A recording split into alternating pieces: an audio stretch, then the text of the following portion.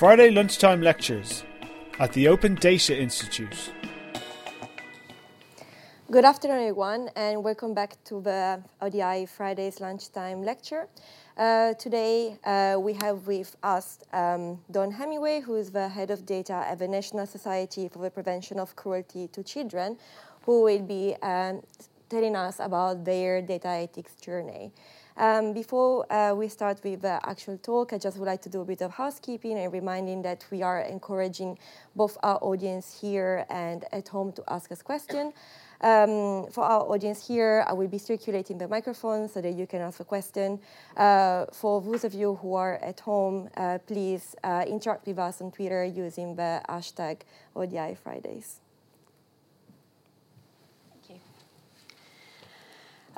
So today I'll be taking you through our approach to navigating the advertising networks and our ethical considerations about how we use data and how the networks use our data on our sites. So as we know, the digital sort of data through social networks, advertising networks, and Google Analytics, those types of things, it can be quite opaque.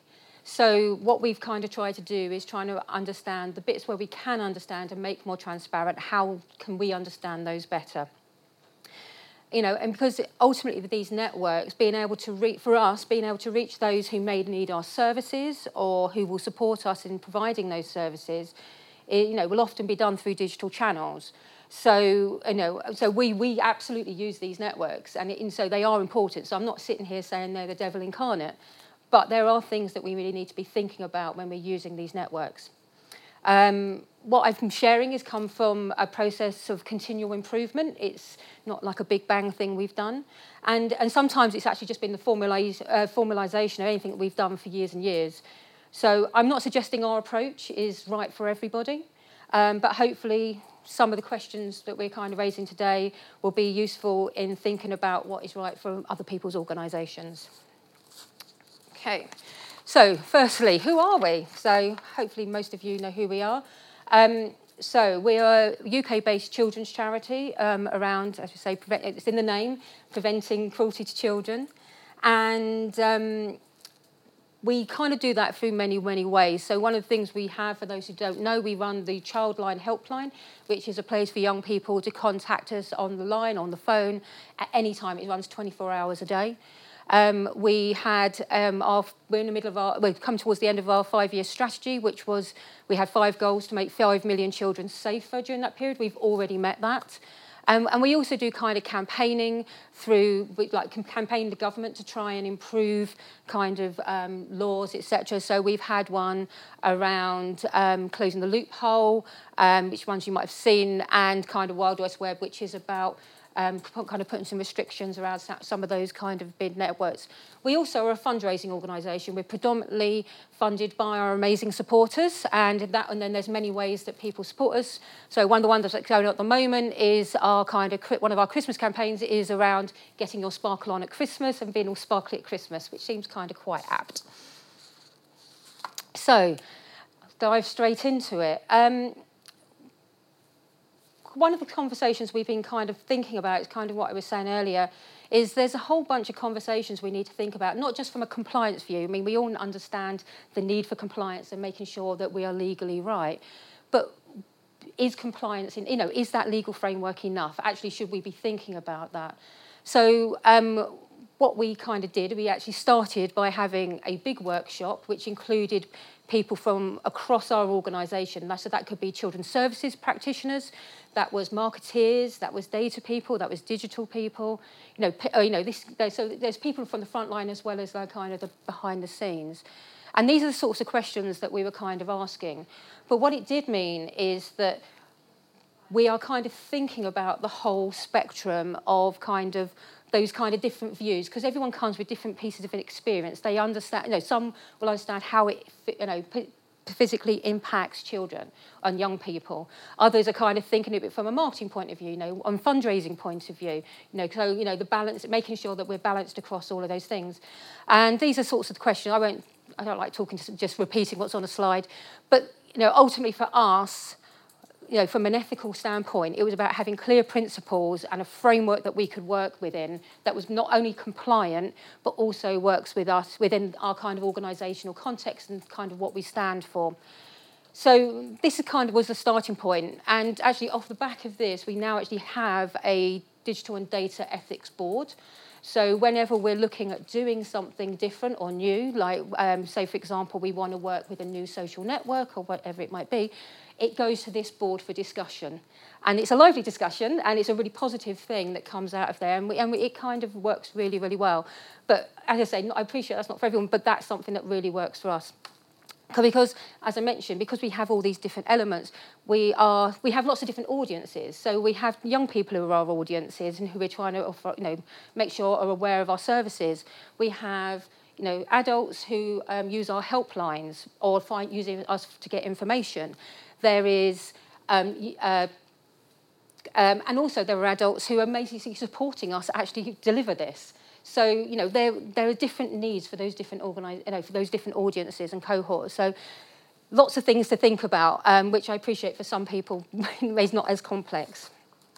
Okay, so I'm a data person, and we're at the Open Data Institute. So we always start with mapping the data. So one of the things we started to think about was we did regularly do tag audits. And so we kind of took all of those tags. This is a simplified version. I like to point out it was a much more complicated. We basically took our kind of the sorts of cookies and tags that we had on our site, and we started to look at what data is actually sent back to these networks. One of the interesting things is obviously if you're using things like Google Analytics or Facebook or whoever it might be, they provide you with the tagging and the cookies that you need to use. And often out of the box, they will automatically do things that have actually got to remember they're supplying these in that way for a reason. They want that data, they want that information. So you kind of need to not only understand what it's sending, but also what other aspects within the kind of cookie and what is restrictable. And quite often there are things that are restrictable, but I'll come on to that a little bit later. So, as I say, mapping the data was a start. Well, tag audit was a starting point, and then following on with the mapping of the data. So hopefully that's one practical thing we absolutely did, because if you don't understand what's going where from your website, then you're how can you actually think about it from an ethical point of view? The other thing as well is what you got to remember is on these IP is going across. That's personal information under GDPR, so that it has a legal requirement attached to it. So something to think about when you're thinking about this stuff. I think quite often we think about our transactional data, our names, addresses, email addresses being personal. We forget about IP. So, oops. So, one thing is, can we actually control all the tracking? So one of the things that we kind of started to think about is all the different places our audiences come to our website. And there's lots of different ones. It's not limited to these, but it kind of starts to give you a view. People go on to, and if you we are a user of Google Analytics, it's free. We are we have limited budgets and resources. We have to take advantage of these things. And as standard, Google Analytics, as the default, will be integrated with the Google network. There are settings you can switch off, but even if you did, what would that mean? So we also started having conversations as a group well, what if we turned off all of the tracking? And what would that mean? Well, that has an impact on kind of people, retargeting and things like that, which we might need from a fundraising point of view. But there was something else that became really clear. So we looked at our Childline website, and what we found is that 84% of traffic to that website was accessing it via a Google product. And therefore, we had no control over what that tracking was. So even if we turned off every piece of tracking on that website, there was still going to be tracking. Now, that's part of the value exchange you have with Google. When you buy an Android phone, you use Chrome or you use Google Search. There's a reason these products are free. But that's something really important to think about. So if you have, as we do, young people and potentially vulnerable adults as well, and vulnerable young people, we really need to think about how that stuff is happening and where it's going. So one of the things that, so talking about, so we can actually, within Google Analytics, you can actually turn off the integration. The other thing that they have in there is an enhanced privacy setting. So what that does is partially mask the IP address. So if you think of a postcode like EC2A3NH, that's our postcode, by partially masking, you end up restricting it to EC2A, which kind of, it still means that there's still a device ID, which obviously is linked to a device and a browser, but it still is starting to limit. What it also does, and so it means that they can't pinpoint exactly where that person is. So it just offers, it's only a small level of protection, but it is a level of protection. What it also does means is that they can't use that IP, nobody can use that IP address to connect with other data sources and create that full picture. So when we're thinking about the audiences we have on going onto our websites, that's something it'd be useful to have a think about. And these settings are there, and actually it's great that Google have these settings, but quite often we don't use them because we're not even aware that they're actually there. So this is where we haven't integrated, and it kind of comes back to my point around the fact that the vast majority of things are still kind of, no, this isn't us necessarily sharing anything with the Google network. This is about how it kind of tracks through from kind of the device you're on.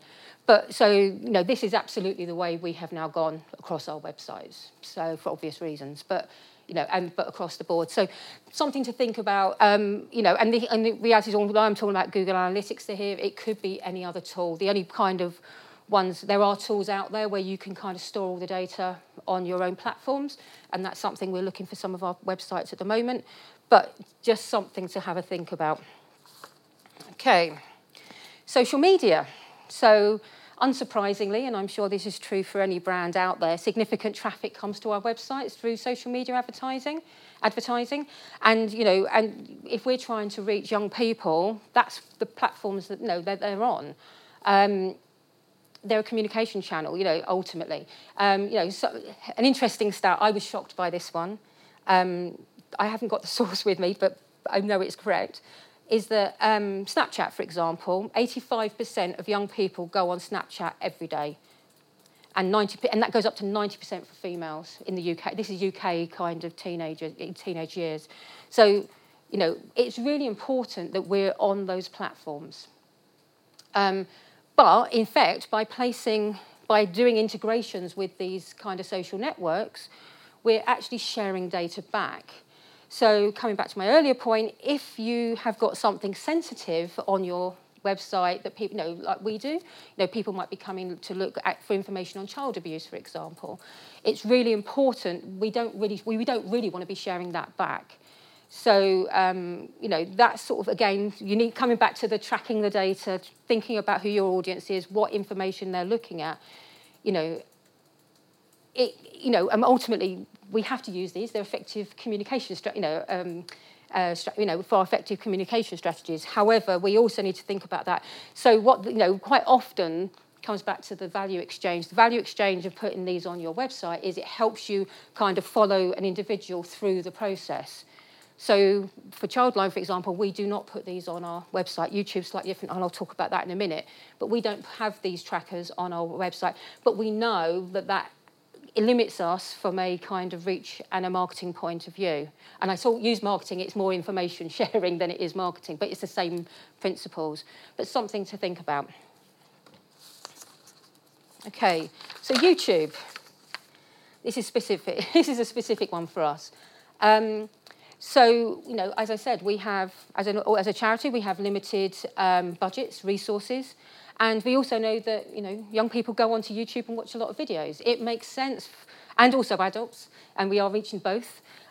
We have a lot of videos on YouTube. Does it make sense? When we were kind of starting this journey years and years ago, it kind of made financial sense for us to embed the YouTube videos within our website.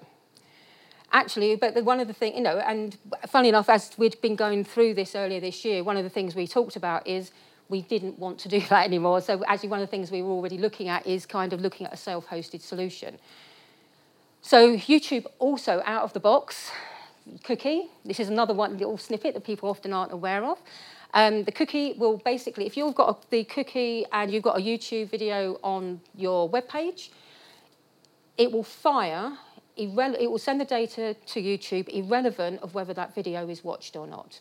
Again, there is a setting inside the YouTube cookie which stops you doing that. So it will only send the data once it's fired. So coming back to you've got to question these things, and you've kind of got to look a little bit deeper. There's like I say, there's a value exchange here. That's why that's why these things work the way they do. But it's just one of those constantly thinking about questioning those elements. Also, YouTube have just changed their T's and C's. For those who don't know, I would hope most people who are working with people under 18 would know this. And they've now changed their age requirements to say that you have to be 13 to be able to use the site. Anyone younger than that should be going to YouTube Kids. And if you are under 18, you need to have your parent or guardian's consent to do so. Obviously, and if we use hosted, so there's a good job we were already looking at this, because if we were hosting YouTube videos on our website, as we do right now, although we're in the process of moving that, what that would mean is we could potentially be pushing young people through YouTube, which we shouldn't want to do. That's not to say we shouldn't be on these platforms, because that's where we kind of get that reach, but it is something we need to consider. So, this is kind of a summing up slide. Think about, this is kind of the kind of more practical approach pieces. So thinking about those enhanced privacy settings on Google Analytics or whatever analytics platform you're using. One of the things we've put on some of our websites, especially where young people are involved, we've put visible signposting to encourage opt-out of tracking, so people can opt out of tracking. So something to think about. One of the things we do at the NSPCC is we actually get to go and speak to young people about this and to understand what they understood. And what was interesting is they had a far better understanding of this than maybe a lot of adults do. And we actually had this whole conversation about, we got to think about who we're protecting. So something to think, so that's one thing I will say. They have a very clear understanding of what this, and they understand it's that exchange. Also think about those beyond kind of your analytics platform, what are those enhanced privacy settings that you can set? So I've talked about YouTube, I've talked about the fact that we don't put social tracking on our Childline website, but there's also things, so for example, on some parts of our Childline website and our .org website, we have no tracking at all because it's just not appropriate to do so. So again, that's thinking about the who, the what, the how, etc.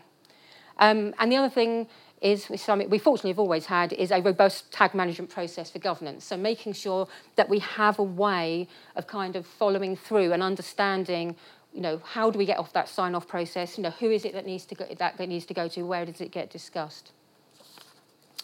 And then slightly more strategically, one of the things we've actually, coming out of the board, we've actually have written a paper which we abide by internally, a clear set of ethical principles and policies, what we will and we won't do across our various audiences, websites, etc.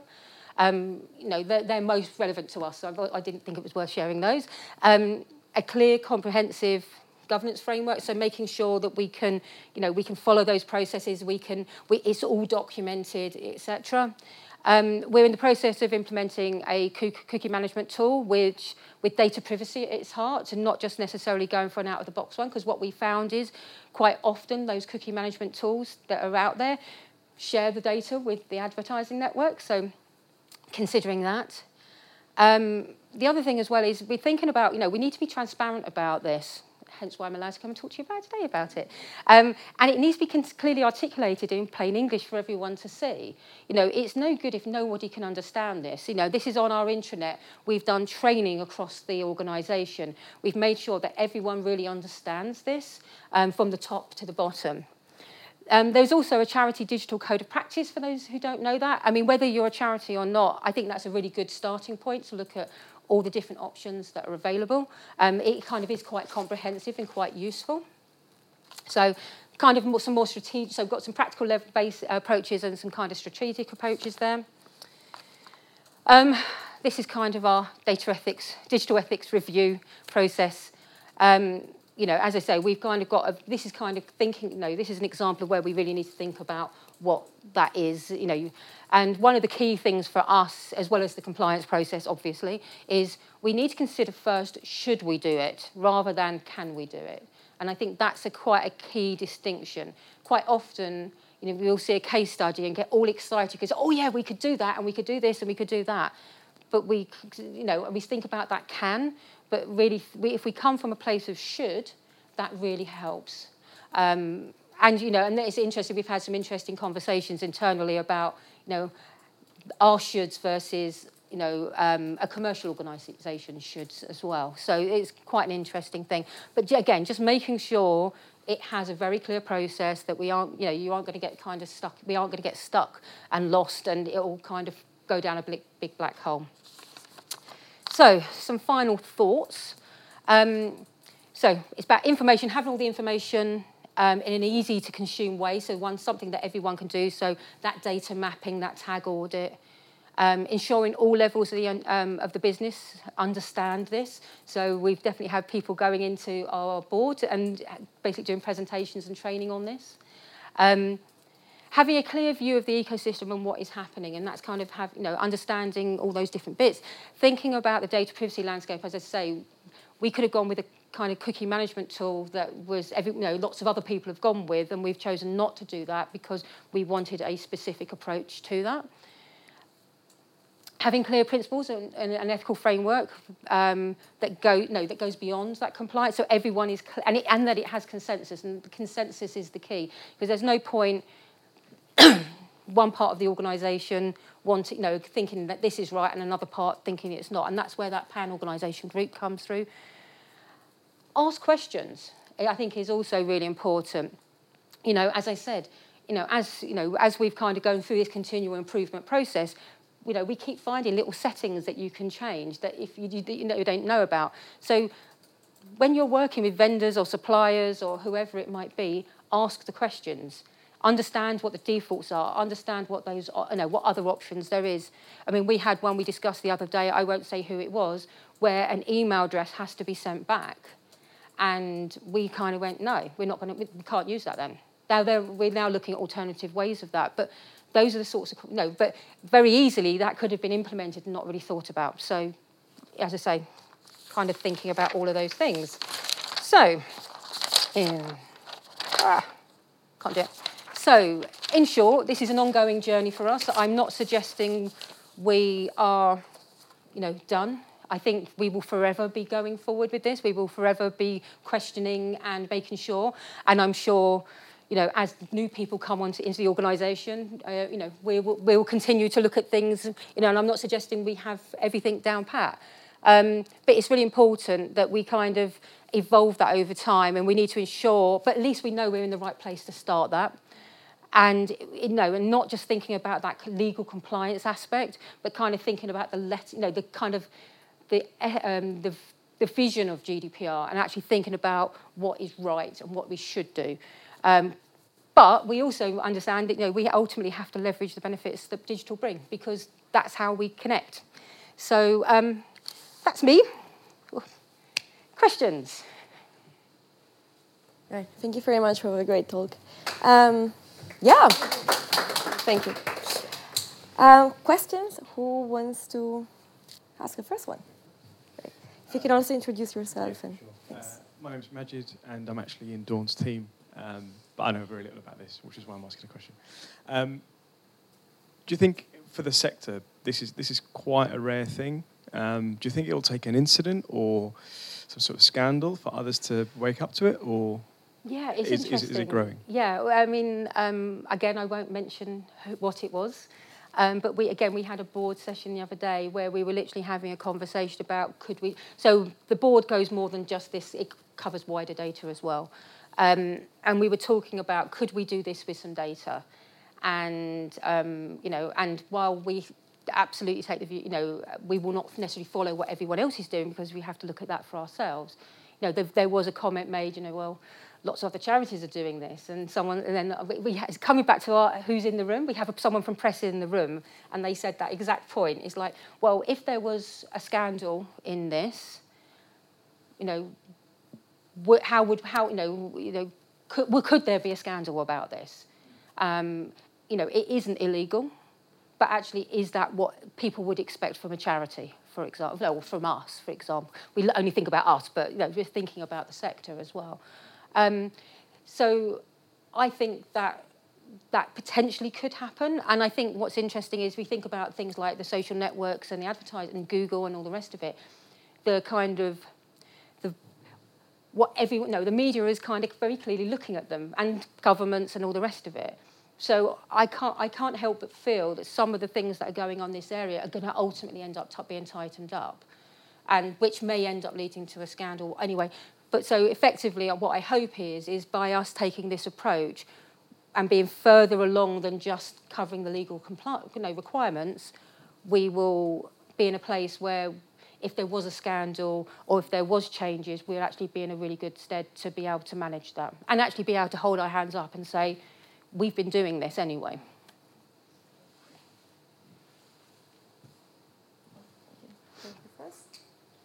Hi, I'm Ellie from William Joseph, who are a digital and design agency working with a lot of charities, and I think it's really, really interesting and fantastic what you've managed to achieve. I'm very much from a marketing background, so this question you may not be able to answer, but I'm really interested to hear how marketing and digital teams have taken to this approach and how they would think about, from a marketing team from a charity, whether they would see, I think they would completely understand, putting myself in their shoes, that the data sending back is not okay, but how they are adapting to some of the sites completely not being tracked, for example, when they may feel that they're evolving and making changes that are better for the people using it rather than wanting to do anything kind of malicious. And as I say, marketing and digital are absolutely on our ethics board. So, like I say, we have the spectrum. Yeah, it's really interesting. And what was interesting is one of the boards a while ago, due to an incident that was happening, they couldn't join the meeting.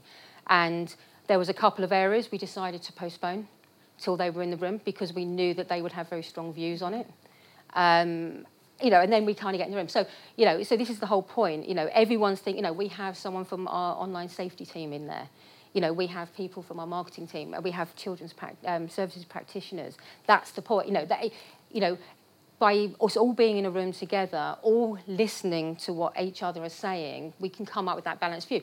And what's been really good about this is by having that transparency, by making sure that everyone really understands what this is doing, that really helps that conversation. So, I've talked about retargeting, for example. So, it might be, so there's lots of different parts of this. It might be there's some areas where we feel that that's appropriate, and there'll be other areas where it's absolutely not. So, and that's where we have to understand those different audiences. We can't just look at this as a blanket, however much some of us might want to do that. But that's something we always have to balance off. We are predominantly as I said earlier, predominantly funded by our amazing supporters. If it wasn't for them, we would not be here. So we do have to be able to kind of cover that as well. So having that balance is really important. And what it's actually meant is that services start to understand those kind of pressures that marketing and digital teams and fundraising teams are on, but they also understand what the service teams are kind of, it's like, well, if we did that, we'd be hypocrites type thing, type thing. So I'm not saying it's a perfect science, but we kind of muddle through. And, the other thing as well is, we might have the same conversation every board, about something because, we haven't quite found, we've got an agreement on a consensus on where we are, but there's still that kind of ongoing need to see it. And, this space is changing so much on a regular basis, as the YouTube thing will testify, that we have to constantly be looking at those things. Thanks. Sorry, just going to go here. Hi there, my name's Gwilym. I work for a company called the Information Lab. So I found that once you move past questions of compliance with regulations, there's always about as many opinions on data ethics as there are people in the room. So I'd love to hear more about what sort of strategies you used for building consensus during these workshops, because I always find that you've got the whole spectrum, and it's very, very difficult to find a set of ethical principles that actually everyone is on board with. And as a follow-up to that, once you have got a set of ethical principles, how do you then go about, I don't like using words like enforcing them, but how do you make sure that everyone's actually complying with them rather than just saying, oh, yeah, I'm acting ethically in line with our things, and then just doing their own thing because no one's like over their shoulder or something. Yeah, absolutely. So the first part of your question is very similar to the answer that I've just given over here. It's, I mean, this didn't happen. We didn't get to a consensus in a half-hour meeting. Yeah. I mean, this is hours and hours and hours of conversation. But I think understanding all sides of the kind of argument really helped find that consensus. Were there specific steps you took as part of that? Lots of workshops, literally just all those people in a room or on a call, whatever, for hours at times. Just genuinely just the length of time and the amount of work? Yeah, and it literally was until we got there. I mean, we kind of went with things on the board that we then discussed. It wasn't just like we turned up with a blank page and went, what should we do? Mm-hmm. So, we started with some information on a board. Here's some suggestions. Is this okay? Is this not okay? So we took some existing user cases, some that we knew people wanted to do as well. And we kind of literally went through it on a user case basis. So, if we wanted to do this, how do people feel about it? But then being clear, if we did this is what's shared, this is who it's shared with, this is the impact, this is the audience, thinking about all of those things, which then helped that conversation. So I think the user cases really helped that part of the conversation. There's the first thing. Remind me of the second question again? The second one. Enforcing. Yeah. Not that I like to use that word. So, as I say, training has been a key part of that, making sure everyone understands that. Fortunately for us, all tracking goes through our digital data team, which sits with me, hence why I'm doing this. And they are our gatekeepers. So, in theory, nothing should... So while a conversation might happen in the silo, or when it comes to having to be able to physically get it on the platform, we have gatekeepers there, and that will force that. But like I say, training and making sure all the information's available, people are clear what the process is, all of that kind of stuff. So yeah, that gatekeeper. So you ultimately do need that gatekeeper. You can't just have it as a platform as a free fall to go do what you want with. May I ask a quick follow-up question? Yeah. Go ahead. So quick follow-up on the arriving at consensus through just like a lot of workshops. Did you find that was definitely like sort of consensual consensus, or was it more like consensus through attrition, where people are like, you know what, this is the 10th workshop I've had on this, fine, whatever? We definitely didn't have 10 workshops. We got there quicker than that. Okay. And I think that's where the user cases came in really helpful. Because what we tend to found is after about 4, 5, 6 user cases, there were some clear themes coming out of that. And then we kind of noted those themes. And then if we could see that, and that's kind of that's how the principles and policies came about, was literally through those things. That's kind of how we did. So it's made it a little bit easier. Great, thank you.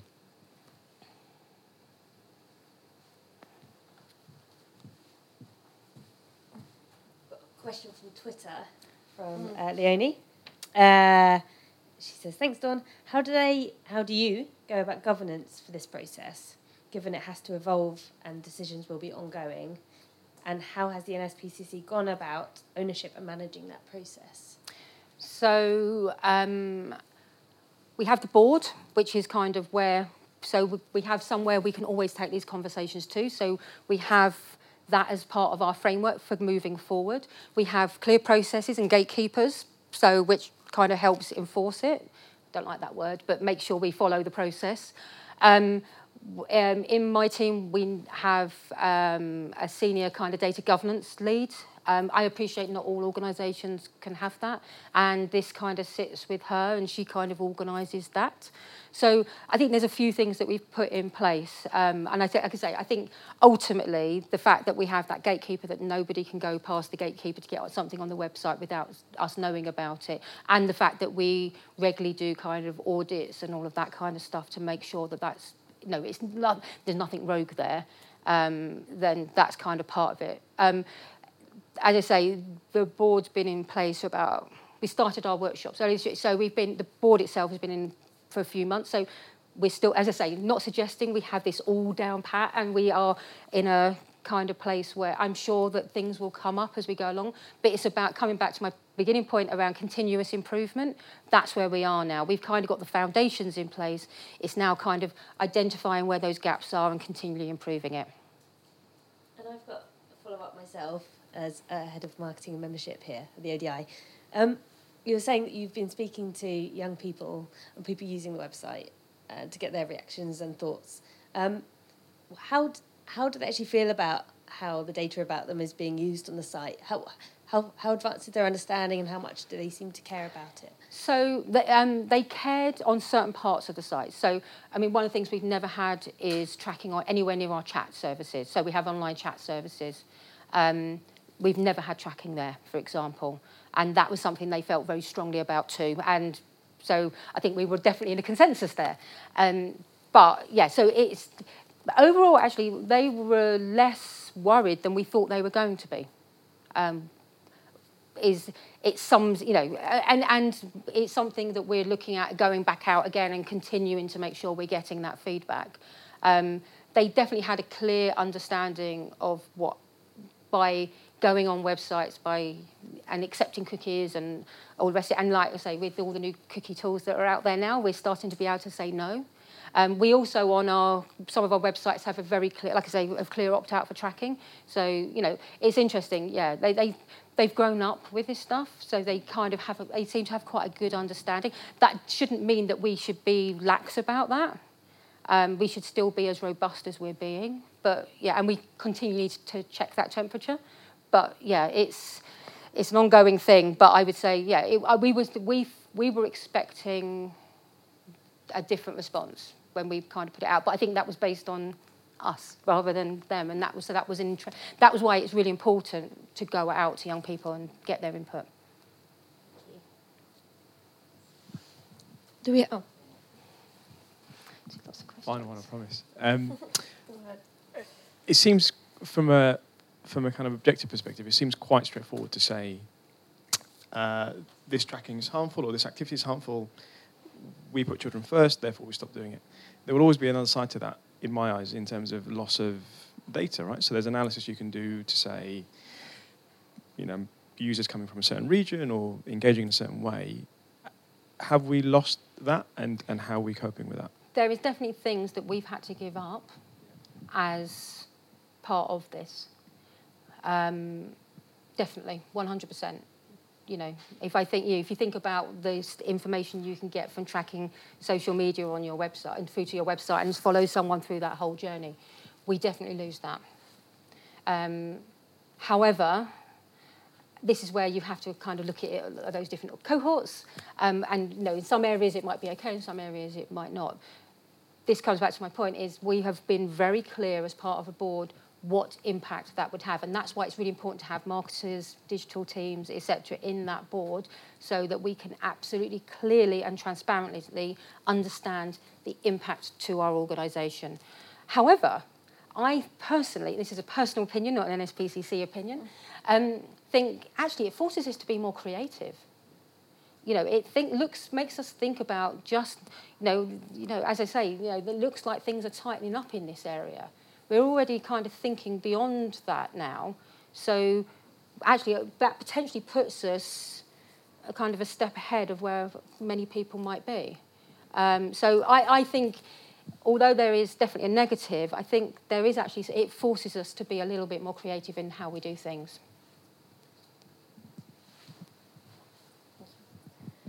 Do we have any more questions? Any more questions from Twitter? Okay, great. Thank you very much. Okay. And thank you for all the questions. You've been listening to a Friday lunchtime lecture brought to you by the Open Data Institute.